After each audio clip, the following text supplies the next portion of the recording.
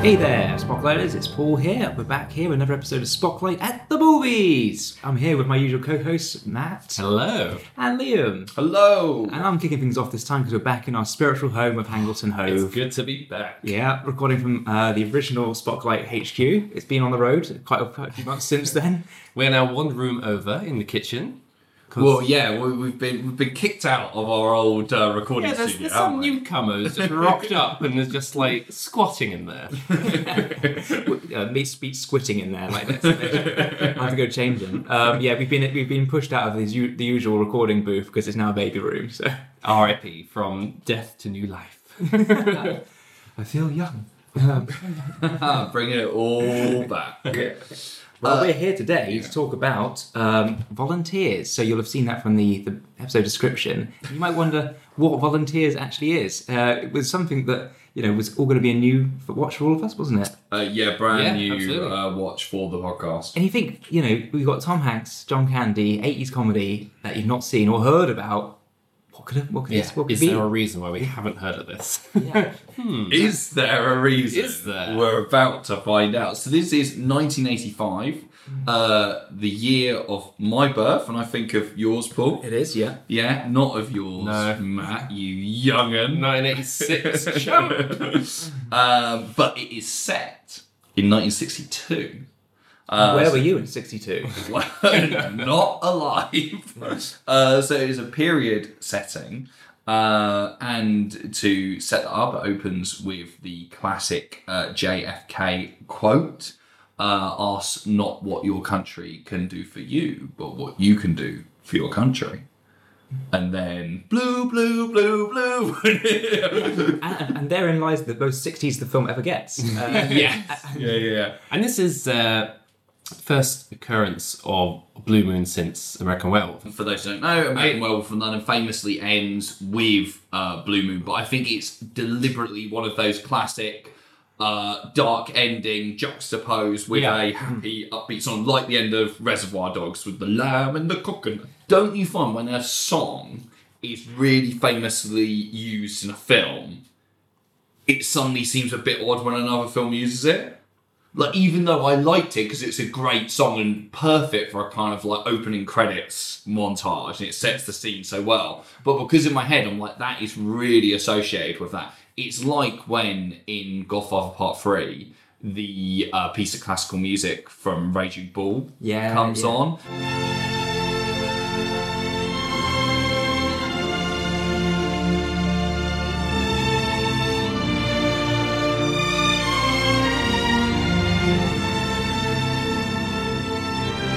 Where I instantly go to this Raging Bull.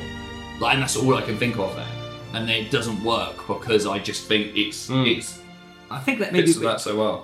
Well, for me, it didn't. In both cases, wasn't such a big issue because I think American Werewolf in London I have seen a few times, but never the amount of times that kind of make me kind of completely associated with that. I kind of associate as much with Manchester City as I do with American Werewolf in London. So, but then the other one as well, Godfather Part 3. I've never been a fan of Raging Bull. Controversial. So. Interesting. Well, I am going to rewatch Raging Bull in the lead up to the Irish. Oh, are you doing a full Scorsese rewatch? No. I'm doing a rewatch of Scorsese and De Niro collapse because that's the kind of like the big reunion kind of thing. So that's doable, definitely. Yeah, Raging Bull. Well, I'm not going to do all of them as well because some of them I'm kind of like set on my like. I already know what I'm like thinking. So I still can't see your review of Kundun then.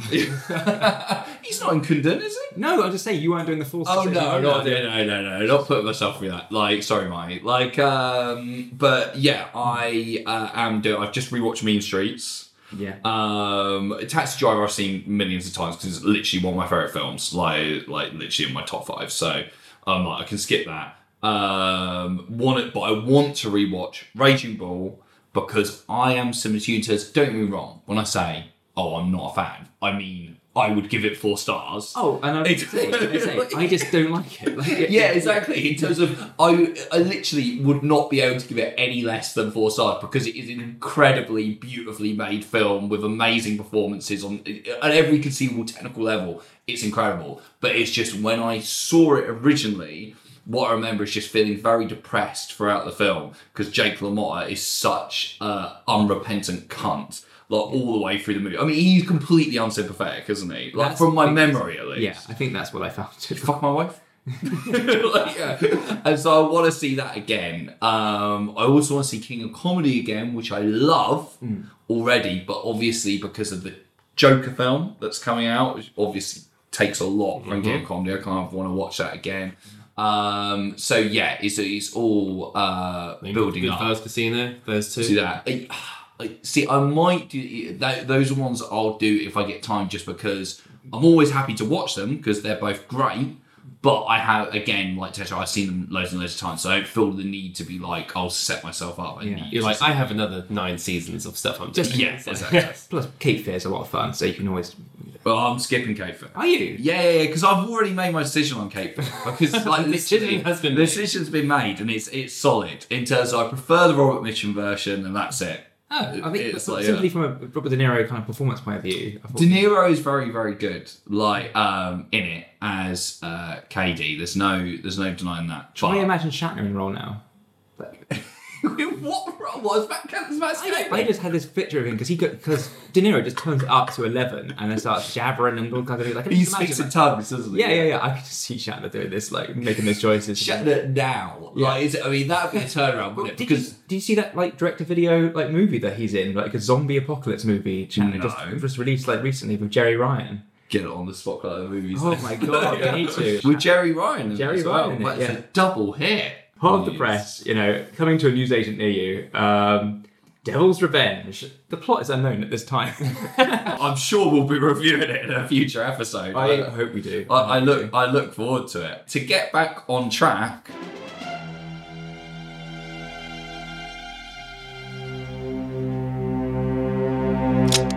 You better not be bluffing.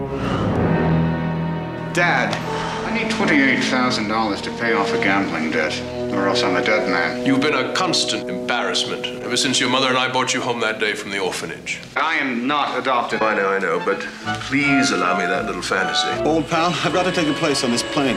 You see, some very dangerous and primitive people are after me, and I have no money and have nowhere to run. Lawrence Bourne III joined the Peace Corps. Not to save the world, but to save his own skin. So this is hell. Tom Tuttle, Tacoma, Washington.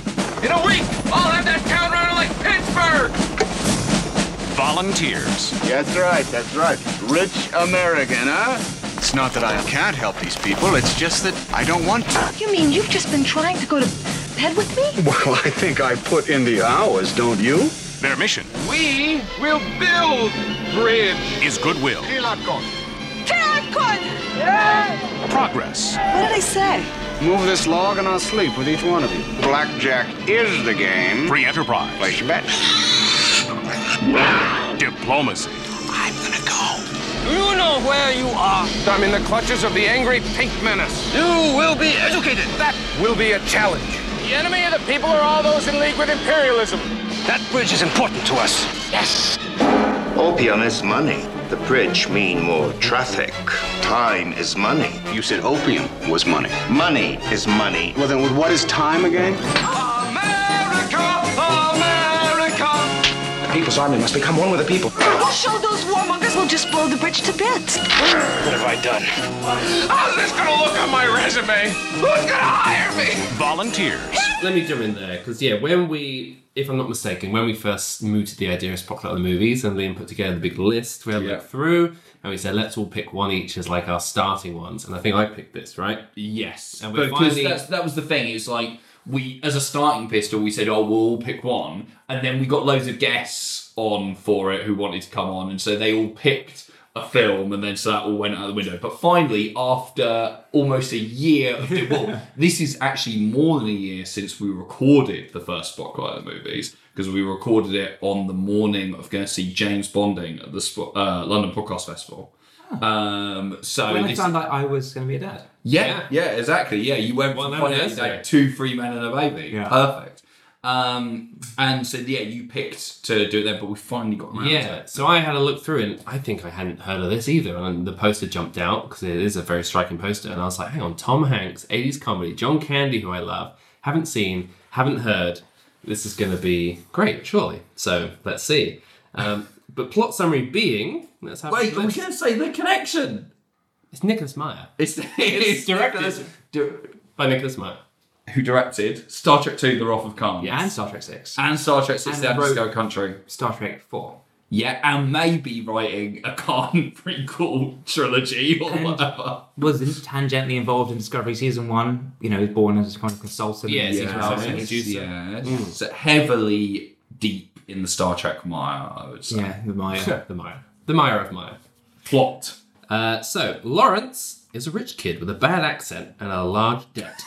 That's part of the plot. Yeah. After his father refuses to help him out, Lawrence escapes his angry debtors by jumping on a Peace Corps flight to Southeast Asia, where he's assigned to build a bridge for the local villagers with American as apple pie WSU grad Tom Tuttle from Tacoma, John Candy, and the beautiful and down-to-earth Beth Wexler. What they don't realize is that the bridge is coveted by the US Army, a local communist force, and a powerful drug lord. Together with the help of At-Toon, the only English-speaking native, they must fight off the three opposing forces and find out what is right for the villagers, as well as themselves. When they say Southeast Asia, it's Thailand, isn't it? Yes. That they're meant to be in, but they shot it somewhere else. They shot it in Mexico, I believe. There we go. Dangerous police.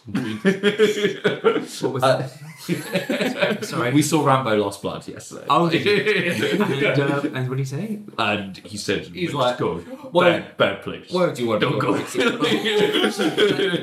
Mr. Rambo, who's spent years in Thailand fighting Burmese like terrorists. But John, Mexico's at the top of Skyscanner in terms of cheapest flights. Right. So we have a little cast list. We've got Mr. Tom Hanks as Lawrence Bourne, the third. John Candy as Tom Tuttle from Tacoma. Rita Wilson as Bex Wexler. And also starring people like Tim Thomason, George Plimpton, and Xander Berkeley.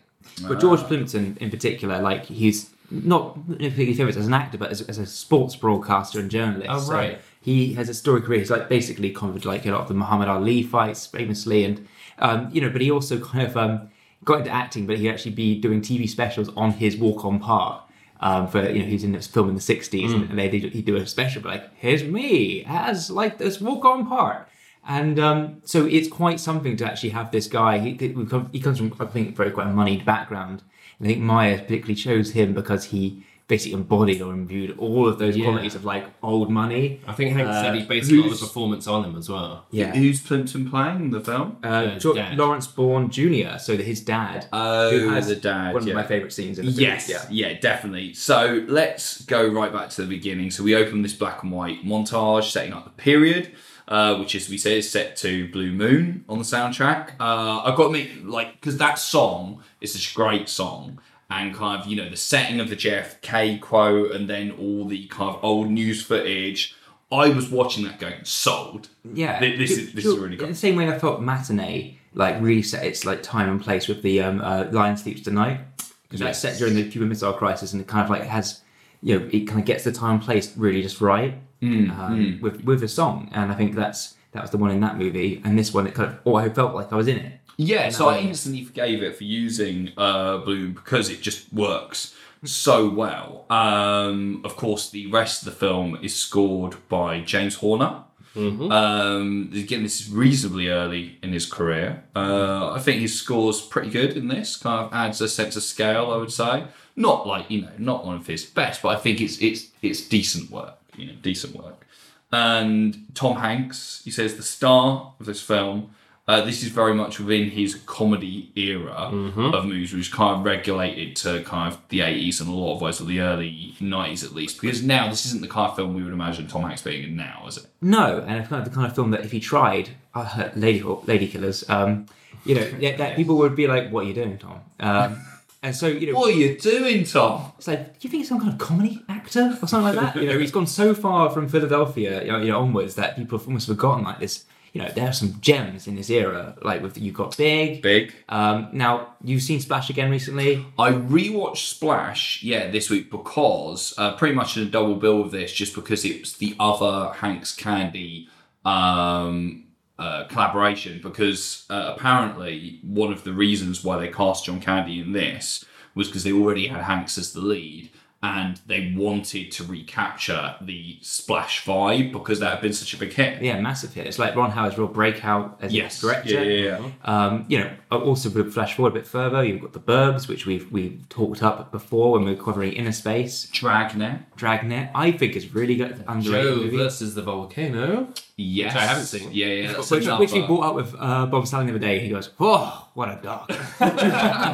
We'll get that movie made today. Yeah, I mean, Joe Volcano, I find interesting. I think it's like it swings for the fences, and I like it, but it's also it doesn't quite work completely for me. But. Yeah, it's weird. Like Hanks nowadays gets his comedy hit mainly from Instagram.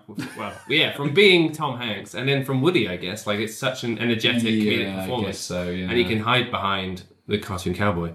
Yeah, but that only comes back once every 10 years. Yeah, it's very, very rare. Because I was thinking of like recent Hanks, and I was like, wow, yeah, there is Tom's Toy Story 4. Because it is weird to think in the 80s he was basically a comedy actor. And, he was worried about being typecast as a dad in The Burbs, where they said, like, you're going to have a son. It's like, I don't want one. I don't want to be Family Guy forever. He wanted. And that's weird because he did sort of become the everyman, didn't he? Tom Hanks became the ultimate everyman on film. I mean, I don't think it was The Burbs that did that, but, he did become that guy. It's weird, I can't really think of many roles where he's explicitly a dad, other than, like, Road to Perdition or something. Like, was that something do you think he... Not your typical dad in that, is he? Well, no, exactly. But do you think wanting to not be typecast, he was like, you know what, I don't want to be the dad and stuff. Hanks here is definitely making the most out of his comedy accent for this film. He's putting on a very... okay, let's talk about the accent. Hands on the table, what do we think about the accent? I think it's fine when it's working, but he does let it slide. when it's working. I do. I quite like it. I quite like what he's doing in this. This is the thing. He's kind of like moving into Bill Murray territory here a little bit. Like if Bill Murray was a little more attractive, then he could have played this part, but he's not. So, sorry, Bill. Yeah. Well, did you get to thinking that there's a critic, I think, who said something along the lines of Bill Murray can get away with these kind of characters, but Hanks here just comes off like a total jerk. Like, it's like Bill Murray always retains a bit of humanity when he's being these assholes, whereas Hanks in this goes full jerk. And it reminds me of kind of the initial concept of Toy Story, where they had those initial problems because Woody was just a complete asshole, and they're like, we have to dial it back. Oh, really? What was that? Yeah, the initial, I think they recorded a bunch of it as well, and animated. You can see early animatics of like a slightly different looking Woody and a very different looking Buzz. He's a lot smaller. And Woody, because in the film, in Toy Story, he is kind of like abrasive because he's threatened about being replaced. Yeah, he's angry. The original angle is just very much like schoolyard bully, like throwing the toys out. Well, he's extremely mocking of Buzz, isn't he? And it's like that turned one dial more, where suddenly it's like, you're a complete prick. And the Pixar guys are watching it going like, this is not a likable hero here. And so it's got a touch of that here, where he's going all in on an accent and a caricature in a way. And it's just almost the wrong side of like, you're a rich kid and know it, and that's funny to a degree, and then it's like, where are you pushing this? But I don't know, it has various degrees of success for me. I'm going to go, very controversial, but reference one's own work. I was going to say this, go ahead. Yeah, because I realised after making 3 films with you guys that I couldn't write anybody sympathetic if I tried, and just like everybody's a jerk in my films. And I just wondered, because one time I made a film called Petty Crime based on the script by Matt. Yes. And the 3 leads, all of them are jerks. Yeah. Were they written that way, or was that just me? Well, this is right. This is funny because we should just say for the audience quickly that we all did film degrees in university. So around that time, we all got together and would shoot short films in the summer holiday. I say short; they're quite long for short films, pushing an hour. But pretty much all of them, I would say, have completely unsympathetic characters in terms of everyone's a bell end, pretty much. Yeah. And Petty Crime, you wrote the script. Yeah, well, the one you're referring to, Petty Crime, they were written that way, where it's a sense of like there's 3. The basic plot of this is kind of it's kind of a screwball comedy where this woman's cat goes missing, so she hires a pet detective played by Liam to track it down. At the same time, the guy who's trying to get into her pants hires a pet assassin to kill the cat to free up the space. And so these 3 guys, the boyfriend, the pet detective, and the pet assassin, are all kind of out for themselves. And it is very much like the only innocent party here is Selena, The cat. and the cat. And so when the film culminates in this like three-way chase, and there's all these people, they're all out for themselves, and it's very much like everyone's doing backstabbing. But my note of the Groove Doctor connection is, I said, Tom Hanks feels like a Groove Doctor character with this accent, especially. Yeah, I was exactly, and as consistent as any of my accents I would attempt. So it's, Yes. Well, I can see because he wears like the white tux for a lot of this film. And I was like, that's so you. You would have played this. Yeah, no, definitely, 100%. I mean, talking about this when I was watching it, I was thinking, the humour and stuff like that, especially in the first half. I mean, it's been a strange running joke where the tone of comedy we put into these films was very specific, and we kind of made it our own. And then so since we've made them, whenever we see a film that's similar, we go, that's a Groove Doctor film, which was kind of the banner name for these films. And there's been a few throughout the years. And this one, I think one of the reasons I picked it is I assumed it would be. And it kind of is, in some ways more than others. But there are others that you're just like, this is pure Groove Doctor. Whatever that means. if I can find some, being that most people who listen to this won't have a fucking clue what we're talking about, if I can find some clips, kind of thing, I will put them in. Yeah, well, I used to be all for the noble way of things, but fuck it. Eventually got easier just to still the damn pets, wait for the raw posters to show. Ingenious. I could tell we were like the flip side of the same coin. Bullshit, we are. You're a dick. I'm not. But what I should say about the accent, right? Tom Hanks' accent in this. So for me, I thought he was trying to go for sort of Cary Grant-esque thing, going like, at some point, and well, it's Bogart, really, isn't it? Because he's doing the like club in Casablanca as well. He's kind of he's trying to go for the Bogart and Casablanca kind of vibe in terms of the tux and the bars. That's clearly what they're evoking, but his accent ain't no bogey, like 100%. Like, because I should mention here, this script was written by Ken Levine and David Isaacs. Now, these guys were co-writers who worked together for decades on various different massive hit sitcom shows. So they were some of the main writers for MASH, for Cheers, for Frasier, and also they wrote for The Simpsons as well. They wrote Dancing Homer and Saturdays of Thunder, which is the Soapbox Derby episode. These are like very early doors for The Simpsons. For Frasier, because we were all big Frasier fans, I know, they wrote a lot of the Lilith episodes where she comes back, including Room Service, which is the one where Niles sleeps with Lilith, which is really funny. And also Wheels of Fortune, which is where Michael Keaton guest stars as the con-man half-brother of Lilith, which is really, really funny. So they are great comedy writers. There is absolutely no disputing that. However, I think transferring from sitcom length of we're talking like 22 minutes to feature length is always going to be a difficult transition.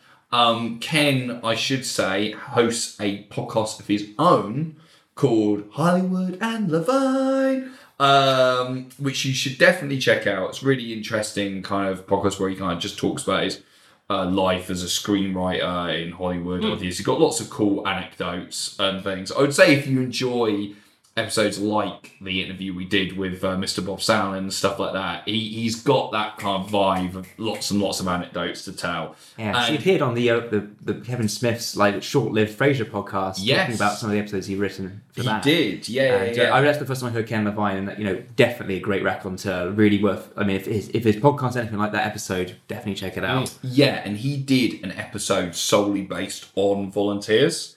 Because obviously it's this big movie screenwriting credit, really. And it's called The Anatomy of a Movie Story of Volunteers.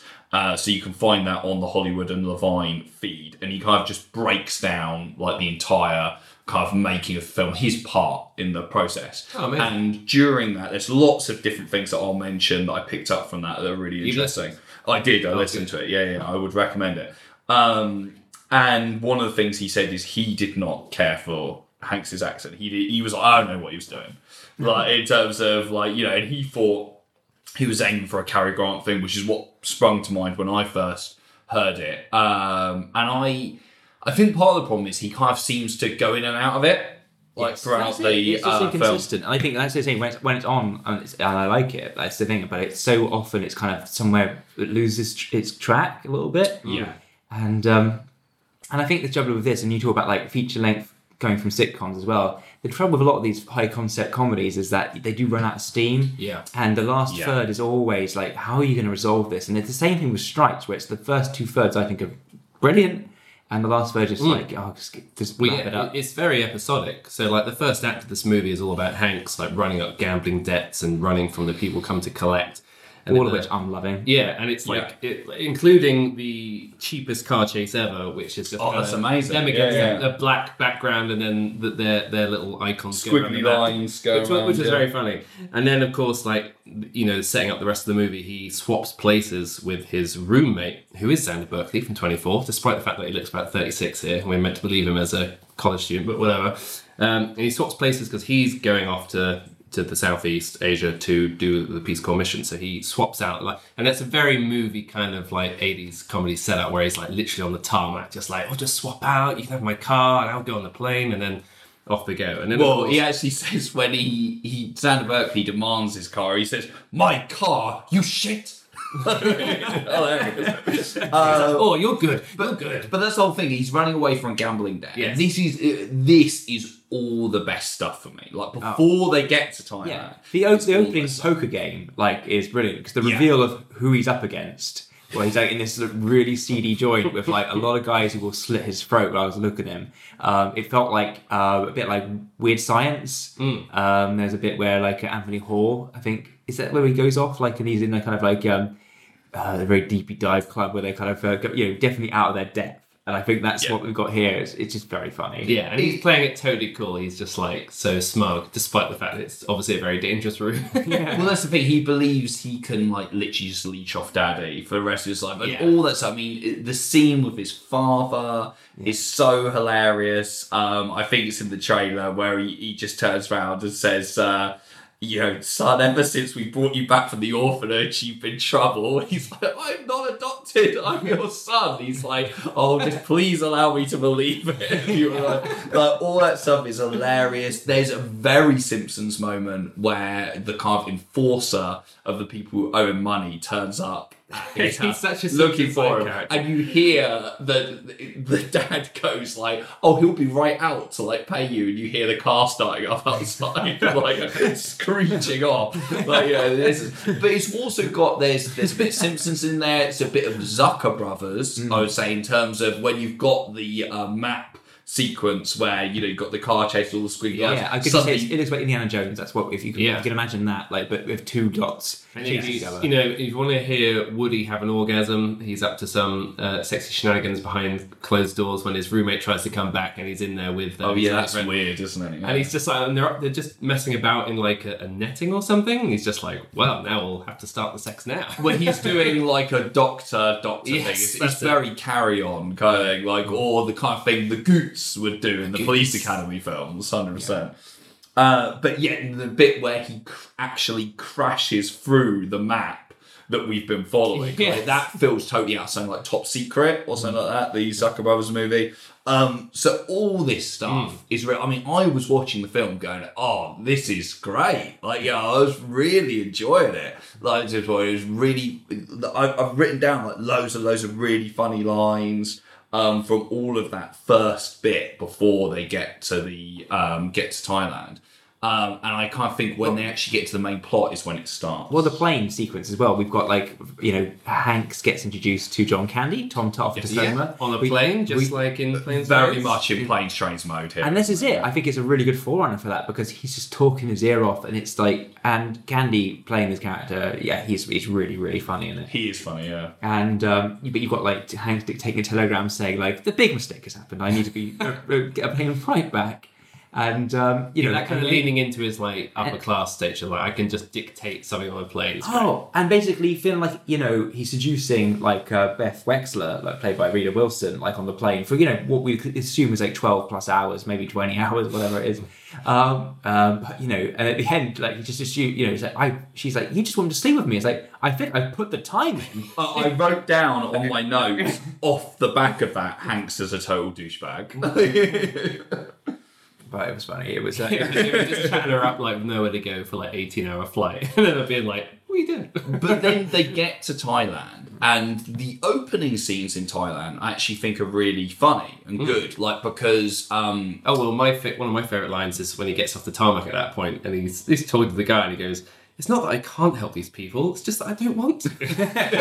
Well, there's the thing. Ken Levine talked about in his podcast, wanting to make something quite satirical, and apparently, the original draft of the script was very in line with something like more like MASH, where it was kind of quite serious as well, quite gritty, but also with funny lines in it. And it was kind of too much for the studio, like straight away, kind of like a bit depressing almost, so they kind of moved away from that. But I actually think some of the early satirical moments kind of showing the idiocy of American intervention with the kind of mistranslations that are going on and stuff, and Candy just trying to talk in kind of broken English to the kind of villagers, and then getting annoyed because they kind of just wander off. It's like, I'm not dismissed you yet. When he's just screaming his head off on the helicopter. and the characters are kind of acting very xenophobically and stuff like that, and it's kind of all quite a nice kind of satire on events and that. The more and more the plot intrudes on the film, the kind of less enjoyable it gets. Yeah, and I think we get to the, I might be getting all ahead of ourselves, but I think, once you get introduced to some of the other players in this plot, which, you have the kind of golden triangle, like drug baron, and, you have also the Communist Party out there as well, the guerrillas, Communist Party guerrillas, and then there's the American CIA, so there's three kind of like competing kind of people, but you have like an element like the sort of the drug smugglers, and you've got a very larger than life kind of character with like a funny wig on, and his like his basic bodyguard is this woman who looks like she's straight out of Big Trouble in Little China with these massive nails and like dressed in this Oriental dress, but she's like there's something really mysterious and like sort of S&M about her. Yeah, such Big Trouble vibes. Yeah, Big Trouble vibes. It's like in somebody else's hands. This is what would have made the movie. Like go double down on that kind of stuff. Mm-hmm. Go into the weird, but like it kind of went too plotty. Sometimes you just need to go a little bit looser, and we could have potentially carried on a bit more that thing. Yeah. I'm thinking, for me, like the big takeaway for me is I feel like this is John Landis territory, particularly with this character. I felt like, well, that's somebody that I could see in Blues Brothers or stuff like that, or Trading Places. Somebody's just like a bit like far out. You can imagine the train sequence in Trading Places where you've got Aykroyd blacking up, which is like obviously wouldn't fly now, but you got Eddie Murphy playing like a exchange from Cameroon. Black up in that? Yeah, he plays Sebastian Ferry. I don't even remember. And you got Jamie Lee Curtis playing like Helga from Sweden, and those things are like it's just so absurd, but it's absolutely hilarious.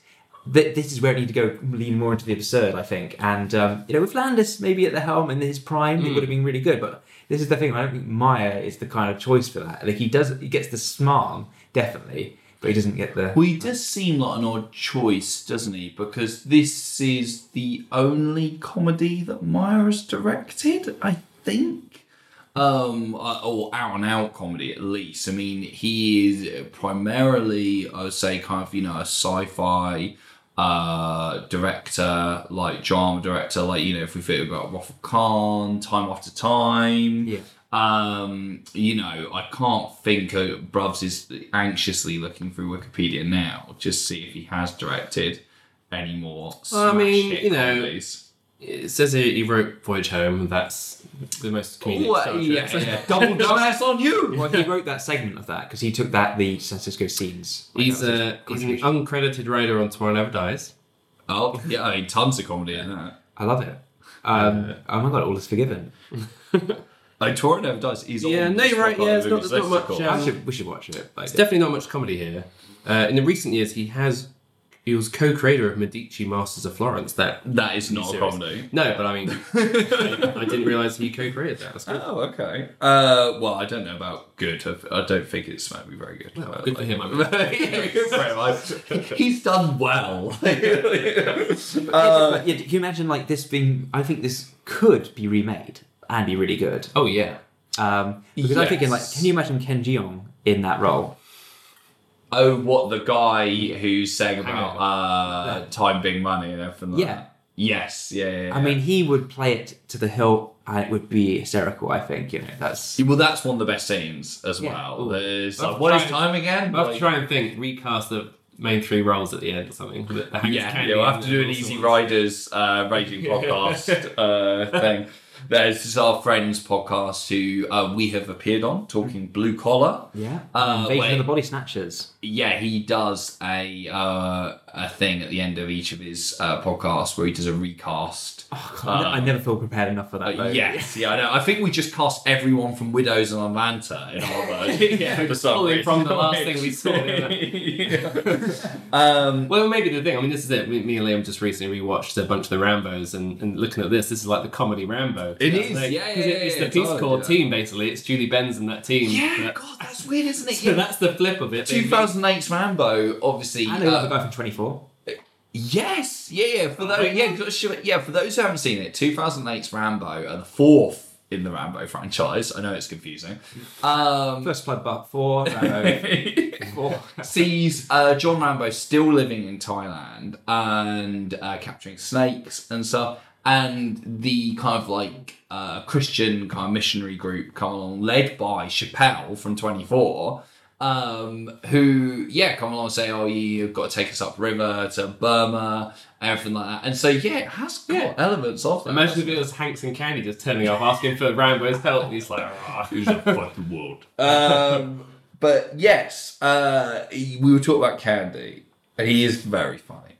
I mean, he's got lots of really great. Well, I think he's almost playing it. Look at the type in some of it. Okay, so the annoying bit is very much his stick, but the bit where he the very amusing scene where he's like captured by the Communist Party, and so, he's very, as I say, all American. And he's like, I'll never break. And then he basically comes back. The screen flips around, and then he's basically completely in uniform as a communist party member, like saying the proletariat, rising up. And it's like there's a bit where he's getting slapped, isn't he? And with each slap, he kind of flips between the patriotic American to the kind of bring down the oppressive state. But I thought some of the ways he's delivering his lines very Aykroyd, like at the time as well. He's just reeling off like party propaganda like, in one like unbroken take, and it's almost too much for the communist like general who's like just stop it now, come on. Is that turnaround is very, very funny. Like, he's really, and the whole trapped in a tiger trap by a tiger, this could be a setback, is amazing. I will insert a clip for John Candy's far funnier line delivery of that. Very nice here. Good kid. Meow. Okay, baby. Okay.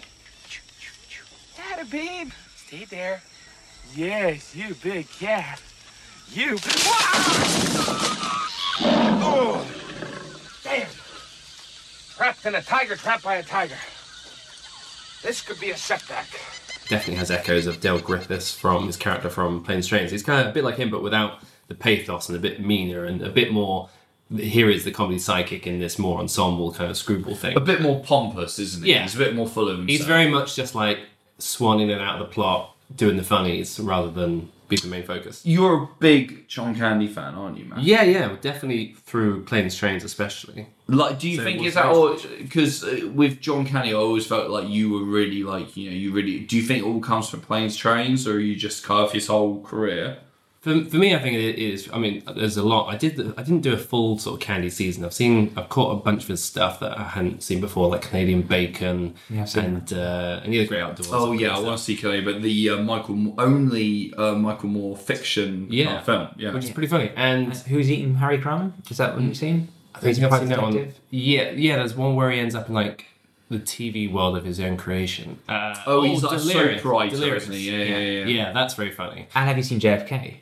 Yes. And he's great in that. Yeah. JFK? Yeah. And he's playing it straight, but he's so good. And and basically he was really intimidated by the fact he was playing like a straight role in it. I mean, he's funny in it, but it's like he was like, he's very sweaty in it, but I think he's sweating in real life because it's just like, this is his chance to kind of like break out of that mold a little bit. And he never really got a chance to do it much more because it's 91 and he, of course, unfortunately passed. But this is a strange thing because I do count his performance in Planes, Trains as one of the greatest. It's definitely one of my favourites that I've ever seen because that I've never seen anything quite blend the comedy with the heart as much as that. And if he's worried about doing straight roles, he really shouldn't have been, because that is a straight role in a lot of different ways. Like ways He's very emotional. Yeah. I mean, that hotel room scene alone just gets me every single time.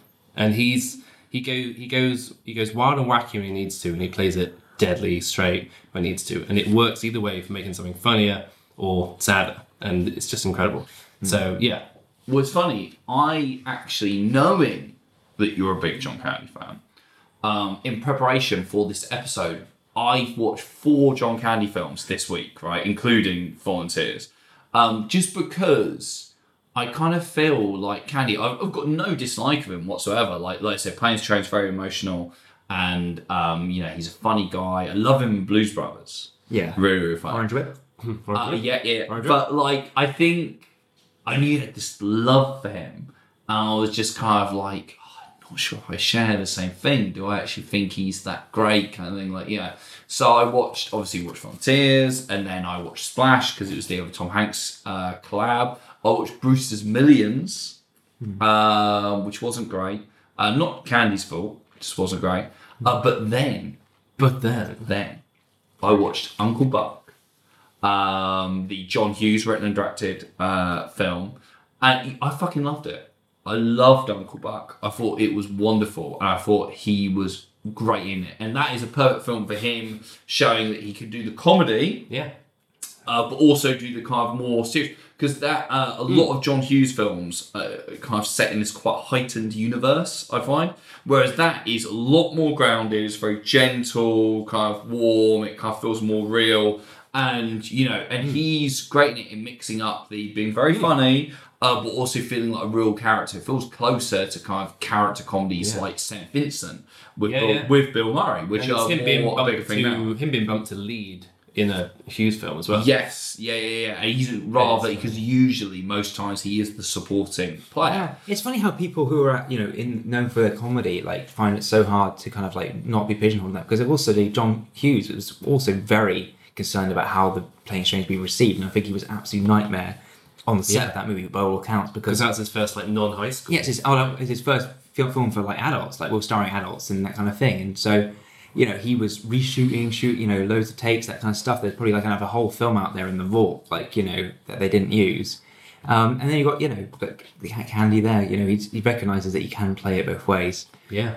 He is hilarious in Uncle Buck. Was it when he smashes the plates? Where do you say is it from? England. Okay. Yeah. He's really funny in it. But it is also the scene with him and Macaulay Culkin. I mean, I was watching it again because obviously this is pre-Home Alone. Yeah. It inspired Home Alone, that whole bit. Yes, yeah. And you can see why he became such a massive child star, because the best scene of the whole film is them sitting down at the breakfast table when he's just turned up, and Macaulay Culkin is just asking him 1,000 questions, like interrogating him like a kind of like cop, and like they kind of go back and forth really quick fire, like 40s kind of like comedy style, okay, and it's absolutely brilliant. It's superb. Where do you live? In the city. Do you have a house? Apartment. On a rent? Rent. What do you do for a living? Lots of things. Where's your office? I don't have one. How come? I don't need one. Where's your wife? Don't have one. How come? It's a long story. Do you have kids? No, I don't. How come? It's an even longer story. Are you my dad's brother? What's your record for consecutive questions asked? 38. I'm your dad's brother, all right. You have much more hair on your nose than my dad. How nice of you to notice. Oh, the great scene in that as well, where the drunk clown turns up to the party. Oh yeah. He's like, the kids here, That's that scene, is a crazy scene, because it's that mixing of the quite kind of, it's quite a serious situation, but at the same time kind of funny, because it's got quite dark comedy moments. So that's he's the bumbling comedy lead. No, he's not. He's like a human character. He's like, he's going to protect these children from like these influences. Ooh, people think he's the problem. It's like, no, there's bigger problems out there than a lovable uncle. Yeah, it's the only film a John Hughes film where a wannabe rapist is treated with real contempt rather than high five. Man. Well, you definitely made me want to do a cat, because I'm currently kind of doing a Steve Martin season rewatch. Oh yeah, you are. Yeah. I'm getting through some of his I haven't seen. So you should watch Parenthood if you haven't. Yeah, that's on the list. I think that I've got that next. I think. Yeah, because I just did my. I wasn't a fan of Parenthood. Oh man, Robots. This is some good shit. It's fucking Robots. Robards in it again. He's the dad. I always like Robards. He's in everything. I love a bit of Robards. If any listeners could get hold of New Wine, a Sunday play directed by Sam Peckinpah, then I highly recommend. I thought we were like, where can I find this? My local off license. Like, do you have any New Wine? New Wine sounds like the kind of thing the drunks back when I worked at Sainsbury's would be trying to put under their jackets. Well, it's a mixture of ethanol and rosé wine. Actually. Back to Volunteers. I've got another random Rambo connection. Hanks wearing the signature red bandana, possibly just before First Blood Part 2 comes out. Oh, yeah, well, wow. You can call this Rambo corner. This is fucking interesting. You mentioned that. Rambo First Blood Part 2 came out the same year. Yeah. And Ken Levine, during his podcast, kind of blames that film's success for the not-so-great box office of Volunteers. Because apparently it came out just before and was running in like loads and loads of theatres and everything like that. And basically, he said it was kind of like, it was such a success, it was clogging up space for Volunteers, which was made with a 10 million budget. It brought in almost 20 million at the box office, but if we acknowledge the fact that most films have to earn double their money back in order to kind of turn a profit because of marketing and such. Like, it's basically it probably cleaned its face, and that's about it. That's it, and that's why we've never heard of it. Yeah, although he attests that apparently it gets screened on HBO in America all the time, but of course that's no help to us. Well, no, and also I don't think HBO would be screening this these days. I mean, this is a classic. It's a classic '80s thing, though, isn't it? Like, but apparently HBO they show shit movies all the time. Did they? I thought they just showed really good quality like television programs. No, they are like AMC. Like they kind of started more as like a movie channel, and then gradually started getting like original content and stuff like that. So apparently it does screen on there on the regs, and is a big old hit on HBO. So it found its audience eventually, basically, is what Ken is saying. Because apparently he went through quite a struggle with the film, because at first he didn't really like it, and then gradually as time went on, he was like, oh no, actually I do like it now. So one of the things they're doing in this village, they're trying to build a bridge, aren't they, across the river. So it's kind of like the comedy It's Bridge spin over on the River Kwai, yeah. I mean, it's very much, it's called Bridge over the River Kwai. Yeah. It's called a spoof of Bridge over the River Kwai quite a lot online. And while I'm not quite sure if it would work as a total or not a spoof, it's definitely takes inspiration. I think it's inspiration. It's a reference to it. There's a couple of, for me as a David Lean fan, I was like quite happy to see a couple of references. Lawrence, the character, Tom Hanks, the locals say out orange, like when he basically gives them candy, or was it like chewing gum, which is a nice reference to Lawrence. And then also there's a whole plot to blow up the bridge at the end, and just before it gets blown, John Candy does say, "What have I done?" Which is the last line. Which is a line from Bridge over the River Kwai. Which is brilliant. Which I saw you've seen it, bro? Yes. Yeah. I saw it really recently. And it is a 5-star masterpiece. Yeah. It's absolutely brilliant. Well, it's quite a good testament to this, that the sort of comedy spoof would go to the lengths of apparently building that entire bridge and blowing it up. Like, that's all practical at the towards the end of this film. Well, that's the thing. It's like he does talk about production value being quite important to Maya. I mean, he's shooting not on location, really. I mean, it's on location... Mexico, Dublin for like not a real location. But there's a whole thing in the trivia I read about like he only got the money for one elephant, but he said nobody's gonna believe it's Thailand until we get two, and then it's he said there's a great quote, isn't it? He said something like, I wanted 2 elephants because one elephant makes it look like you can only afford 1 elephant, but 2 elephants is Thailand. yeah. So 2 will do. Well, it works that you are trying to surreptitiously open a bottle of Coca-Cola. Oh my god, this is very apt actually. Of course, there is a. Did you notice the big scene with the Coca-Cola? Yeah, it's quite controversial. Which, because I don't know what you thought, but it does leap out as potential product placement, like in terms of because the girl in Rita Wilson is like fawning over the Coca-Cola, like, oh, at last, the taste of home. Like, yeah, but apparently Ken Levine swears blind that it's not product placement. The reason this came about is because TriStar, which kind of released the film, kind of apparently owned Coca-Cola at the time, or Coca-Cola owned them, or whatever the Probably fuck. the way around. Yeah, probably the other way around. And because of that, I mean, I don't fucking know they own film studios. Because that, people thought, oh, this has got to be product placement. But according to him, it's always been in the script right from the start. It was one of the few things that survived all the drafts. Yeah. I mean, I don't fucking know why, because I mean, you know, it's not a great moment. Yeah, it would be good if it was played for satire, just sort of like American exports, you know, in the middle of nowhere. Like you sometimes see in these great sort of dusty Mexican towns, like, you know, by the taverna, and then one thing there is like a Coke sign spinning around in the dust.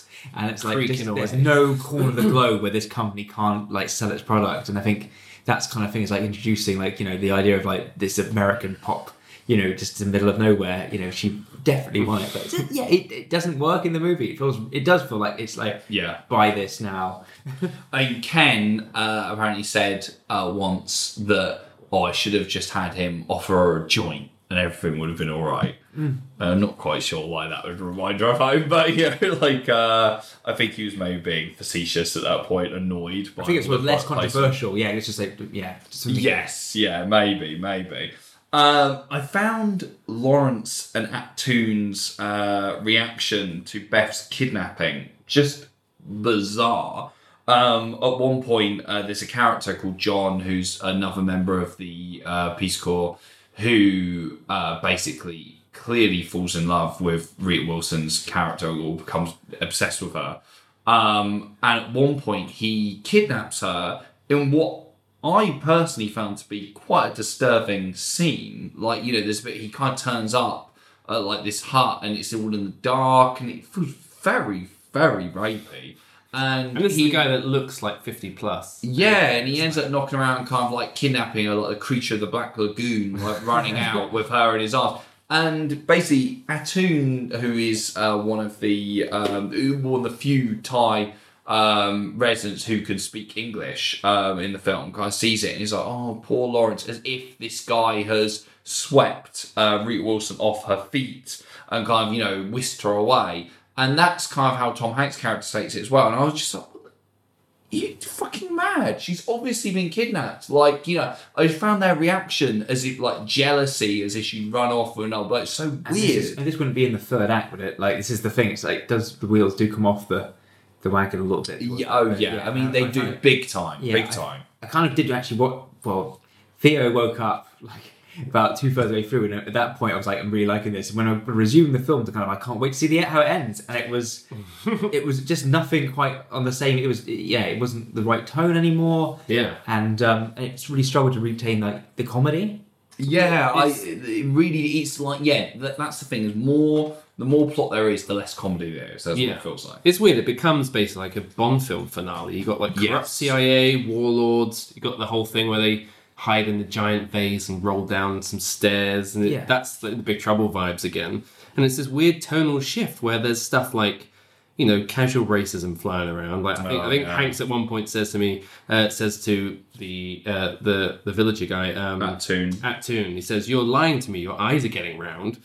And then there's stuff like they return to the sort of wacky humour from the first act, like with the map, with that moment where they start reading the subtitles in that weird sort of form, which I thought was pretty funny. And then moments later, you've got heads on pikes, and it's like, that was crazy, wasn't it? Yeah. When you suddenly see heads on spikes, it reminded me of the opening of Pirates of the Caribbean, The World's End, which is a family film. Oh yeah. Which opens with a scene of a child getting hanged.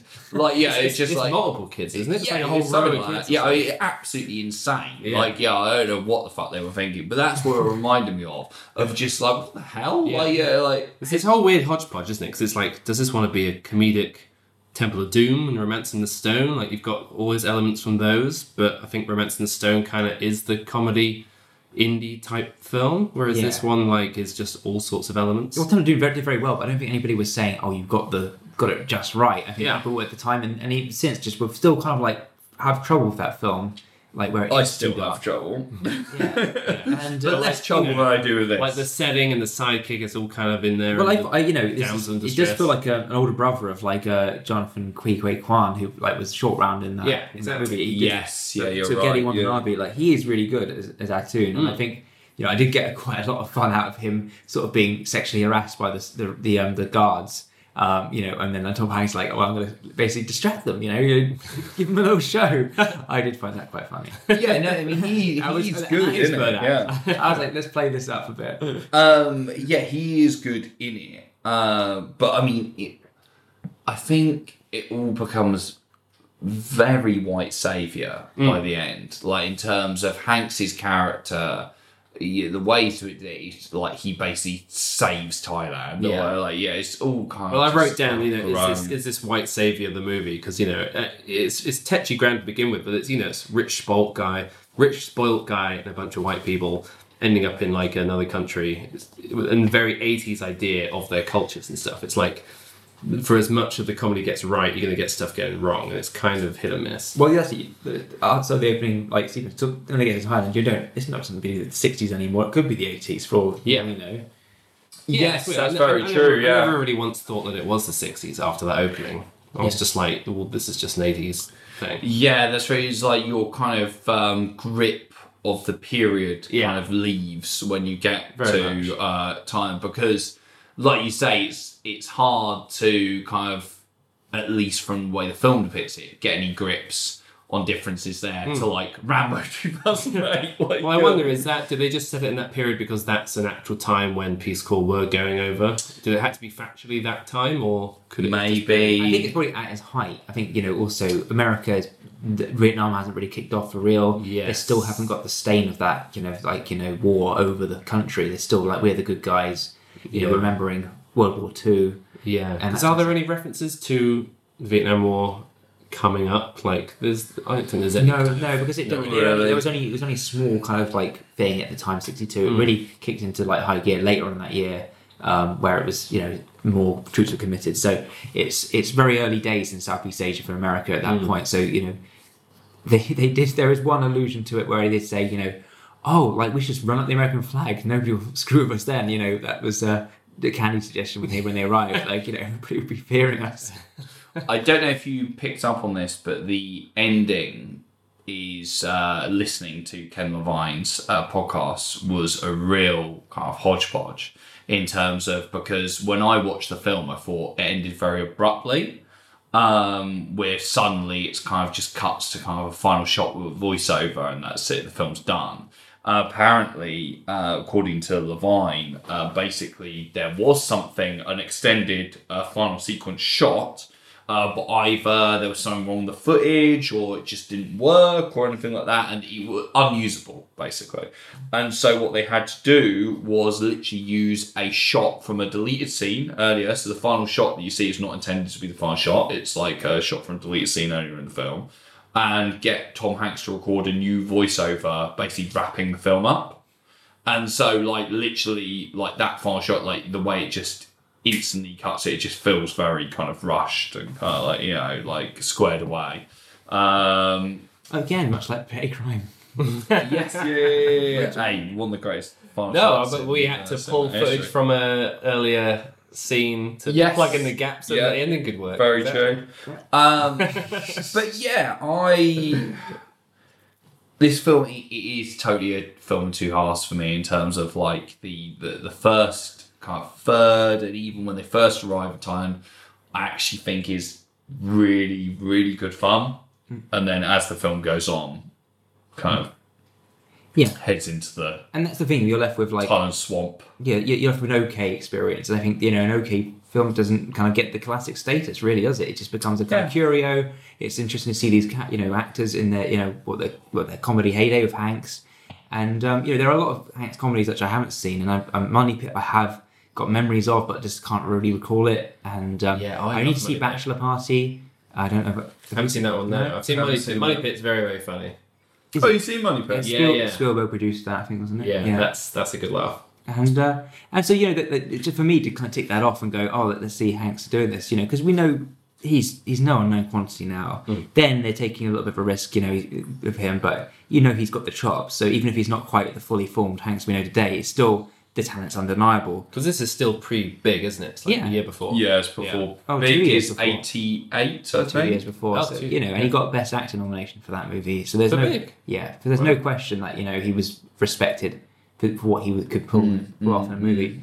But yeah, at this point, maybe not so much. Like, so yeah, I think for me, it was it did exceed my expectations because I was thinking like it could really be bad. I don't know, just some fact that it's the Southeast Asian angle. I thought it could go it could be really dated, and a lot of the humor could be really cringy. Could have gone a lot worse. And at the time, I was basically holding my breath for like something that was, like those lines about, your eyes going round. I thought there's gonna be so much more of that kind of stuff. It'd be like, oh, this is excruciating. This is why it's been buried. But there isn't as much as that as you first fear. So that's why I feel it kind of pulls through. Yeah, you wonder, has this just been kind of forgotten because of all that stuff, or is it just because it's just kind of an overall average film that come in a weird midpoint of Hanks's rising? Yeah. And all the films getting made today, like remade, I would say, this could be right for like a remake. Yeah. With like, I don't know. With a more satirical bent, I think. Get Armando Iannucci in to direct. And, I think you could do something interesting. Well, I think we've got this whole vibe now of volunteerism. You've got a lot of very kind of privileged, British people, who are going abroad and like building, all this kind of that. This and the other, but they're really there just kind of well, there you go. Instead of a Peace Corps thing, make it a group of influencers who just want the clicks, and they go over to try and help build a village or something. Well, I think Hank's character should be British anyway, shouldn't he? He should be like a British toff. I could see that a British remake has been really funny. Definitely. because and then drugs still exist.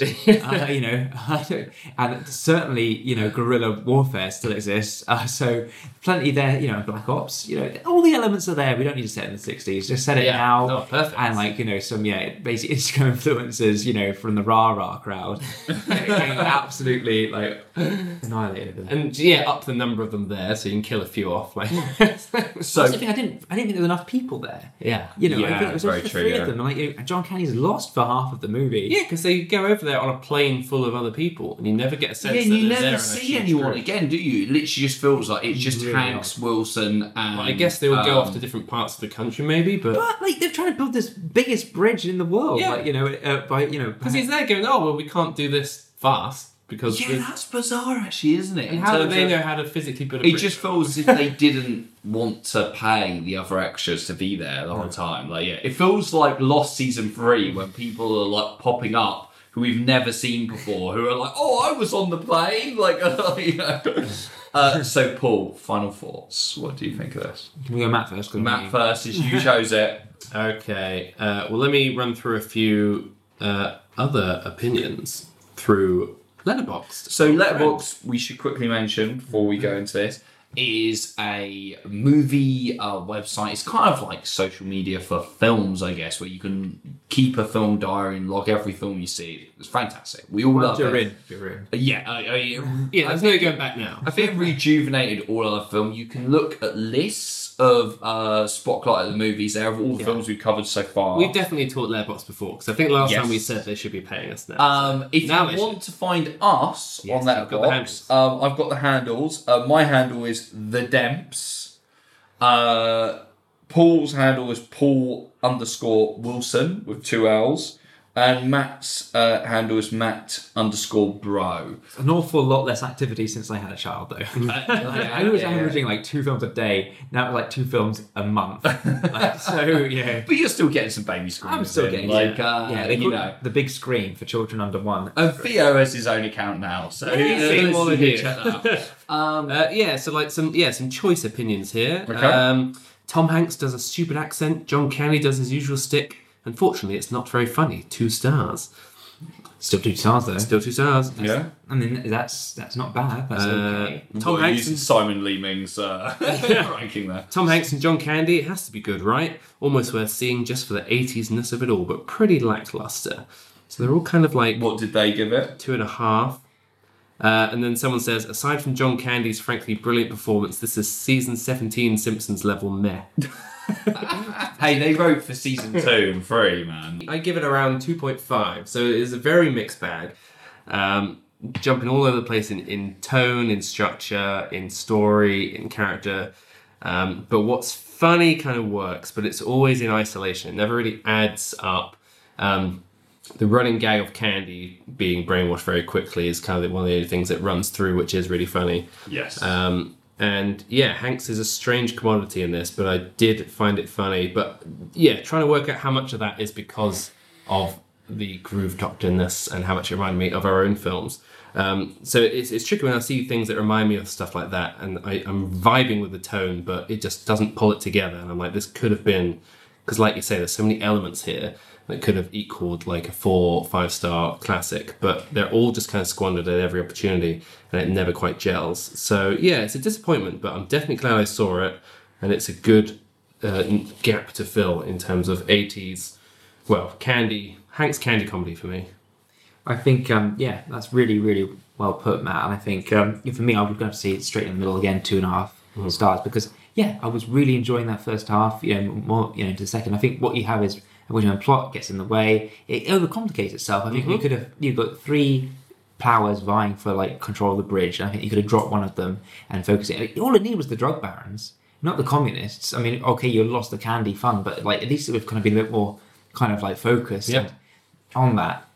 So you just have the comedy between, the volunteers in the village versus this, and make it like a Magnificent Seven, kind of, it's very much us and them.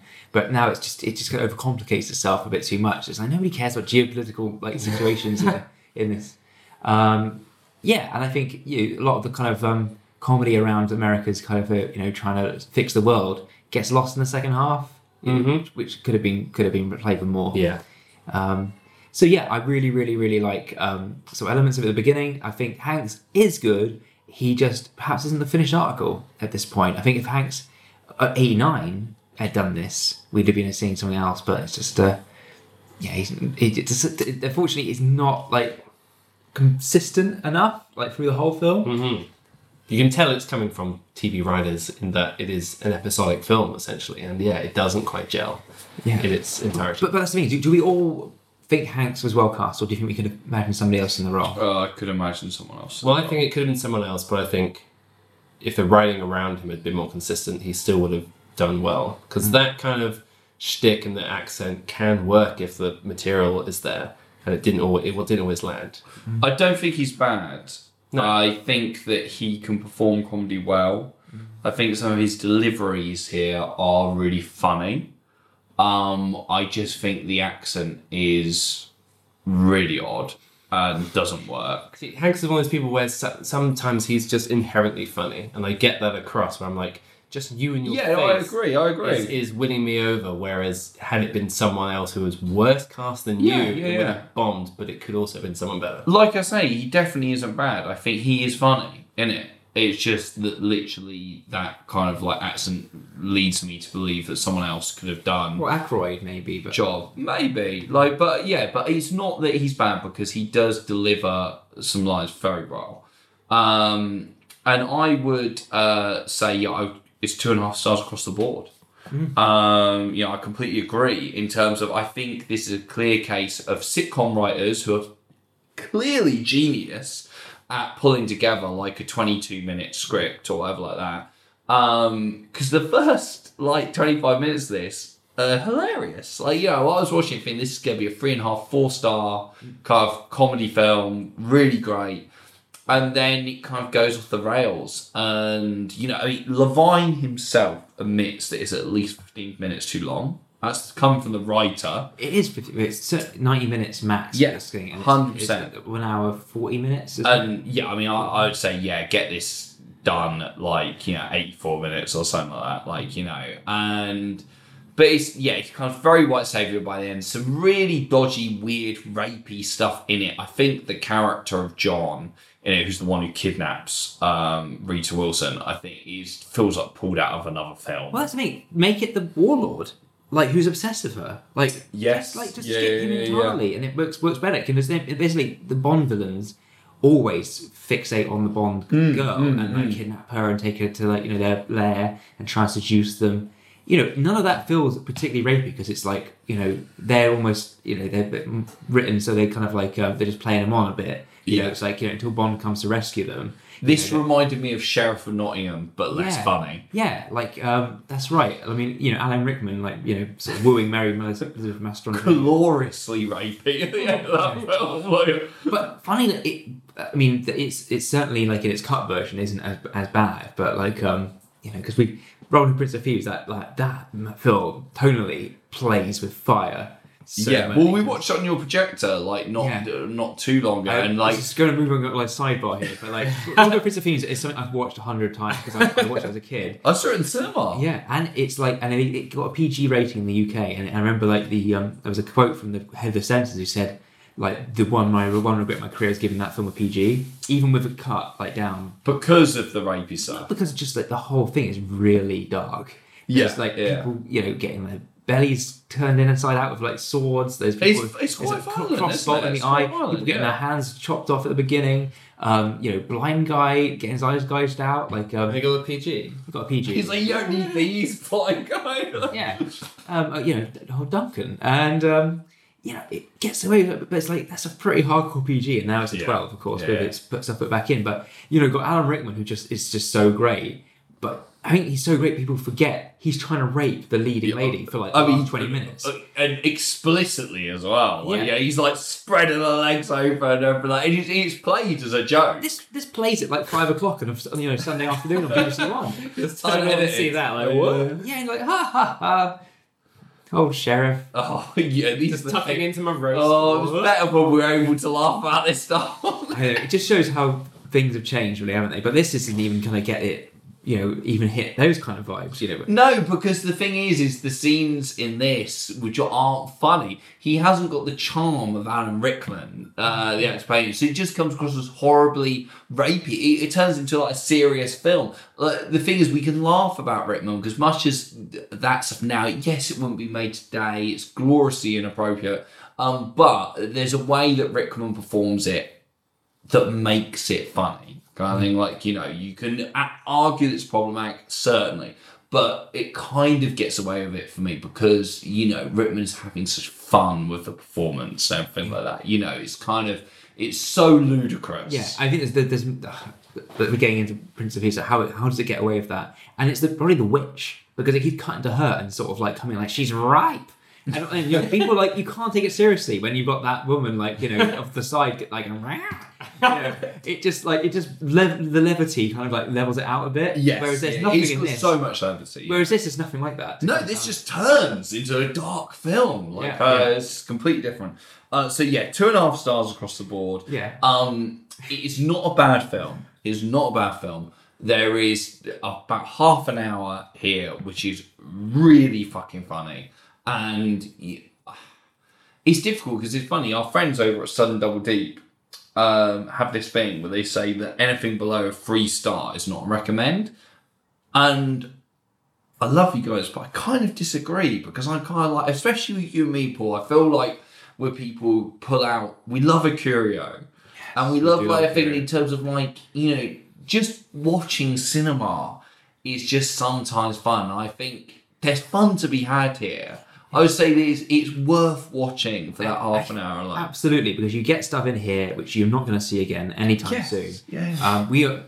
Society's changed, and it's like got a bit humorless, a bit sexless. It's just like it feels like there's things in the 80s which just like strike a chord. It's like that is almost a different world, and I think you just need to see these movies just to kind of like. That humour is still funny, and it's like, but you're not going to get to see it anytime soon. So and there's only a finite amount of these out there. So it's like, you know, once you tick this one off, there's only be one less out there. That kind of like encapsulate this kind of like era and this sense of humour. You know, the kind of Animal House kind of thing, and Police Academy and those kind of things. Yes. I was thinking actually, we mentioned John Hughes a few times. I think he would have been a really good director for this movie. I think our one Star Trek connection, Nicholas Meyer. You know, unfortunately doesn't do very well out of this podcast because we do feel like he potentially was a wrong choice for this. He's hung up on the details, hung up on the kind of two elephants and making it like putting Blue Moon at the He's leaning into the David Lean-esque quality, isn't he? That's what he's interested in. Yeah, he's interested in I'm going to show you how well read I am. Yes, which is, I think, a common complaint of like people who've collaborated with him. It's like, how smart's Nick? Well, don't worry, he'll tell you. Because there's a quote I think of another podcast I heard with James Horner. Was scoring. Let's make it about Star Trek for a second. Scoring the Battle of Mutara Nebula from Star Trek 2, and he basically is using it. He's scoring it, but Nicholas Meyer on the scoring stage, like, oh my god, that's Holst. Like he's like, you just ripped off Holst. He's like, yeah, I'm too young to outgrow my influences just yet. And it's like, well, fine, carry on. But it's like, it's kind of like, I want to tell you, like, I know this piece of music and that kind of thing. Nick, come on the podcast, please. Yeah, we'd love to have you. Yeah, please Nick. tell me how smart you are. I should just mention that the original director for this, before Nick, was Carl Gottlieb, who co-wrote Jaws. Yeah. And it's great. He has a scene on the ferry across like the bit where it's that one shot. It's a brilliant scene. I cry when I watch Jaws because it's so fucking good.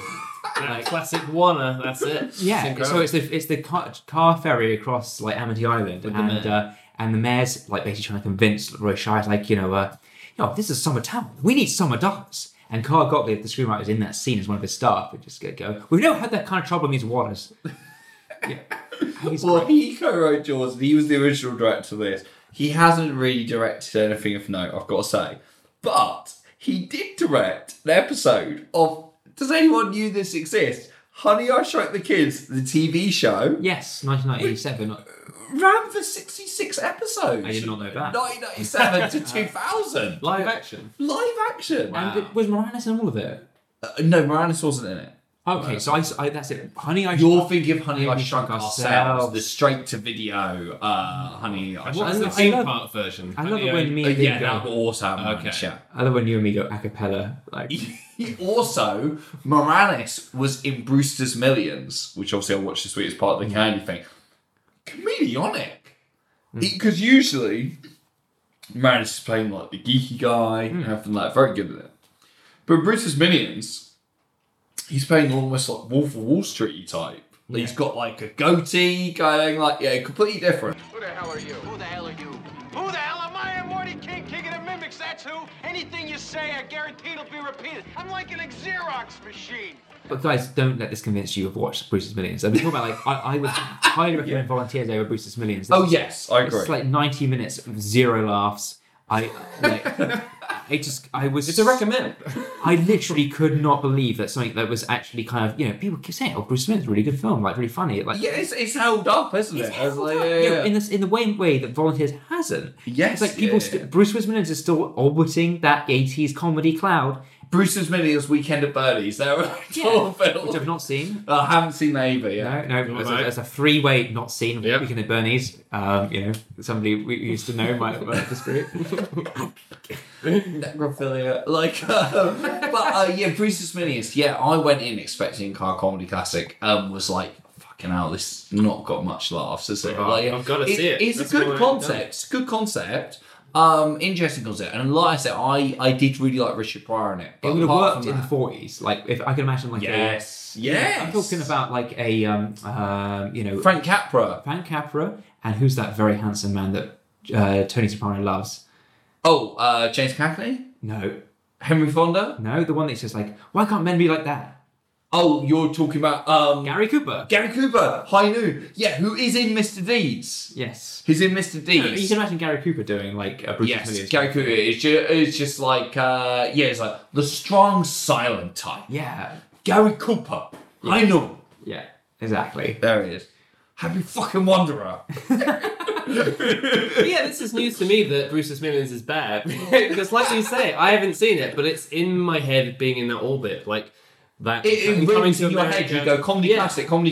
You've seen Coming to America, right? Yes. But they're making Coming to America. Coming to America. So is it too much of a stretch for a Brewster's Millions sequel as well? Like, is that going to happen? Well, like, is it that high up regardless? Because Coming to America is fucking good. Do you believe in resurrection? Coming to America is fucking good. Coming to America is amazing. I watched it round Absolutely pools, hysterical. right? Back in the day, not when he was living here, pre-marriage, everything like that. We would go to America. I was sleeping on his floor. And Back in those days. I had a floor though. Yeah. We would come to America. It was great. Yeah, It's great. And now Craig Brewer, director of Hustle and Flow and Black Snake Moan, is making Coming to America. And it's not the Eddie Murphy angle which is kind of exciting me about this project. It's actually Wesley Snipes is having a Snipes Wesley Snipes. Snipes. Yeah. Because he's like apparently like this warlord neighbour of like his thing. I think there's comedy gold to be mined here with Snipes as a 100%. warlord. Is he in? Because Craig Brewer has also directed Dolomite Is My Name, hasn't he? I think so. That is also and that him. with Eddie Murphy's comeback. With Murphy, which is coming. So it really feels like they're working I mean, together. this guy's to do had a something few special. resurrections now, hasn't he, Eddie? Like, you know, Dreams Girls. Yeah. Like which he is good in. Yeah, but come on, he's Eddie, not make great one fun. stick. Come on. Yeah. It's been Completely. Bowfinger, Dreamgirls, then this, right? Yeah, I guess so. Yeah. Like Bowfinger's really funny. It is really funny. Yeah, Bowfinger's great. Yeah, Craig Brewer did do Dolomites, wasn't he? There we go. So Brewer is back after he's misstepped with the Footloose remake. And yeah, I'm looking forward to it. I'm looking forward to it. And I think it's difficult because it's like, I would like Landis to be doing it because his like sense of humour like makes Coming to America work. Like I think as well, you know, and he managed to rein Murphy in because we're talking about Murphy at an era, and we talked with Bob about this. Landis directed Beverly Hills Cop 3, Yeah, Paul. well, no, that's the thing. I suppose anything post 1990 is difficult to sort of apart from Dream On. On that note, we've talked volunteers 2.5 stars across the board. Yeah. Did you have any remake casting ideas? Remake it. Well, I said I wanted to do she to direct. Okay. What to direct? To direct Volunteers. Volunteers remake. Oh, yeah. Volunteers Are we going British with it? I'm probably not because I don't know any British. Well, I actors. only had time just now to look at IMDb's top-rated stars, so the people who are in the know right now. But how about Bill Hader as Tom Hanks' character? Okay. Haley Atwell as Rita Wilson. Okay. And Sacha Baron Cohen as Candy. For me, well, Ken Jeong, like nobody's going to be. Yeah, you've said Ken Jeong, Like, yeah. we're going to cut like one of the bad guys out, so it's going to be like just them and them. Yeah, get rid of fucking I'm just thinking, let's dip into the, into like the Wes Anderson verse. I think Owen Wilson as Prime would have made a great. Yeah. I think Jason Schwartzman should have been a volunteer. Yeah. Yeah. Maybe Adrian Brody too. I mean, let's go like full Darjeeling. Full Darjeeling on this. reunion. Like it does feel like This is the Darjeeling sequel. They all go back to Asia, but they go to Thailand this time. But here we had Rita Wilson, who, of course, is most famous for being Arnie's wife in Jingle All the Way. Put the cookie down! Go watch Jingle All the Way. Well, this is it. I would love to chat to Tom Hanks in general, but I'd love to chat to Hanks about this film because I imagine it holds a special place in his heart because of Rita Wilson, because they met years. Yeah, because of course they married. They met years before on something else briefly, and then reconnected on this. Are they still together? Yeah. Oh, okay. They're one of Hollywood's golden couples. Success. Well, he did put in the 12 hours. Yeah. So. Yeah. At time of recording. Right.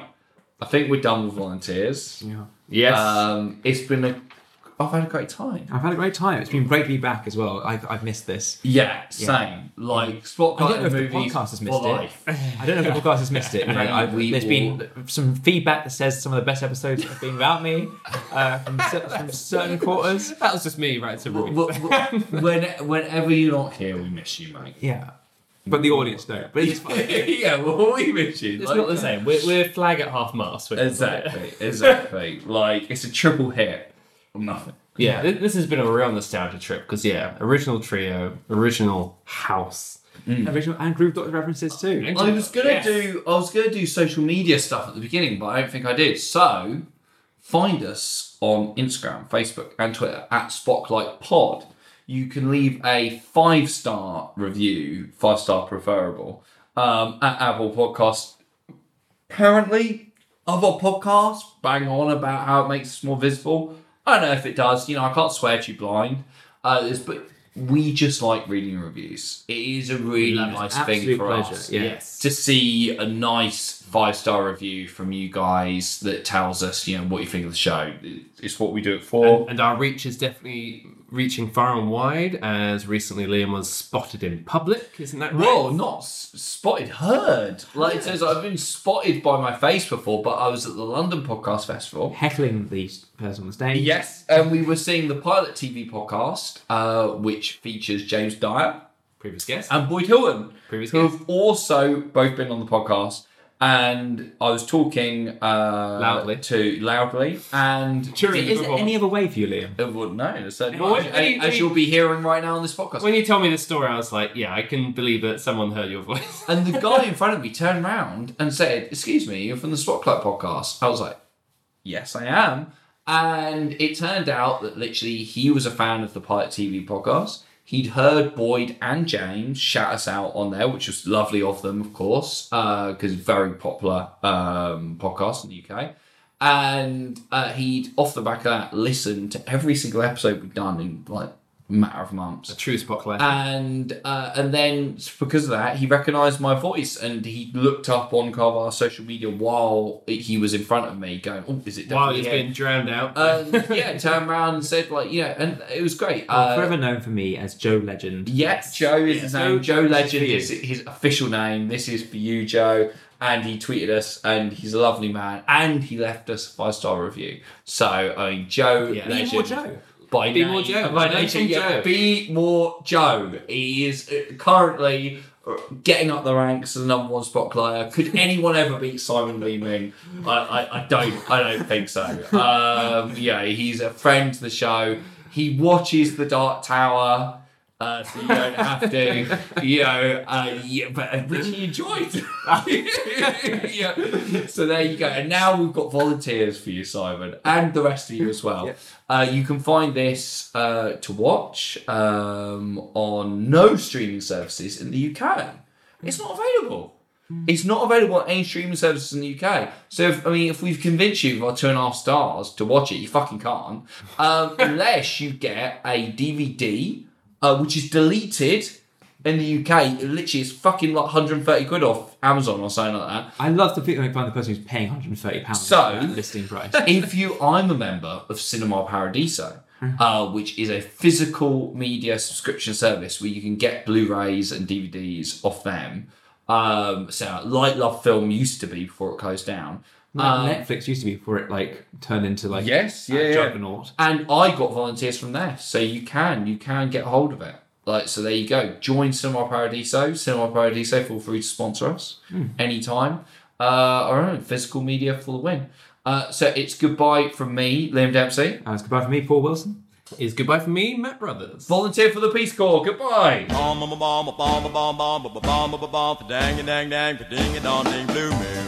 Moon, blue moon, dip, dip, dip, dip, moon, moon, moon, blue moon, dip, dip, dip, moon, moon, blue moon, dip, dip, dip, bomb, bomb, bomb, bomb, bomb, bomb, bomb, bomb, bomb, dang, dang, dang, ding, dong, blue moon.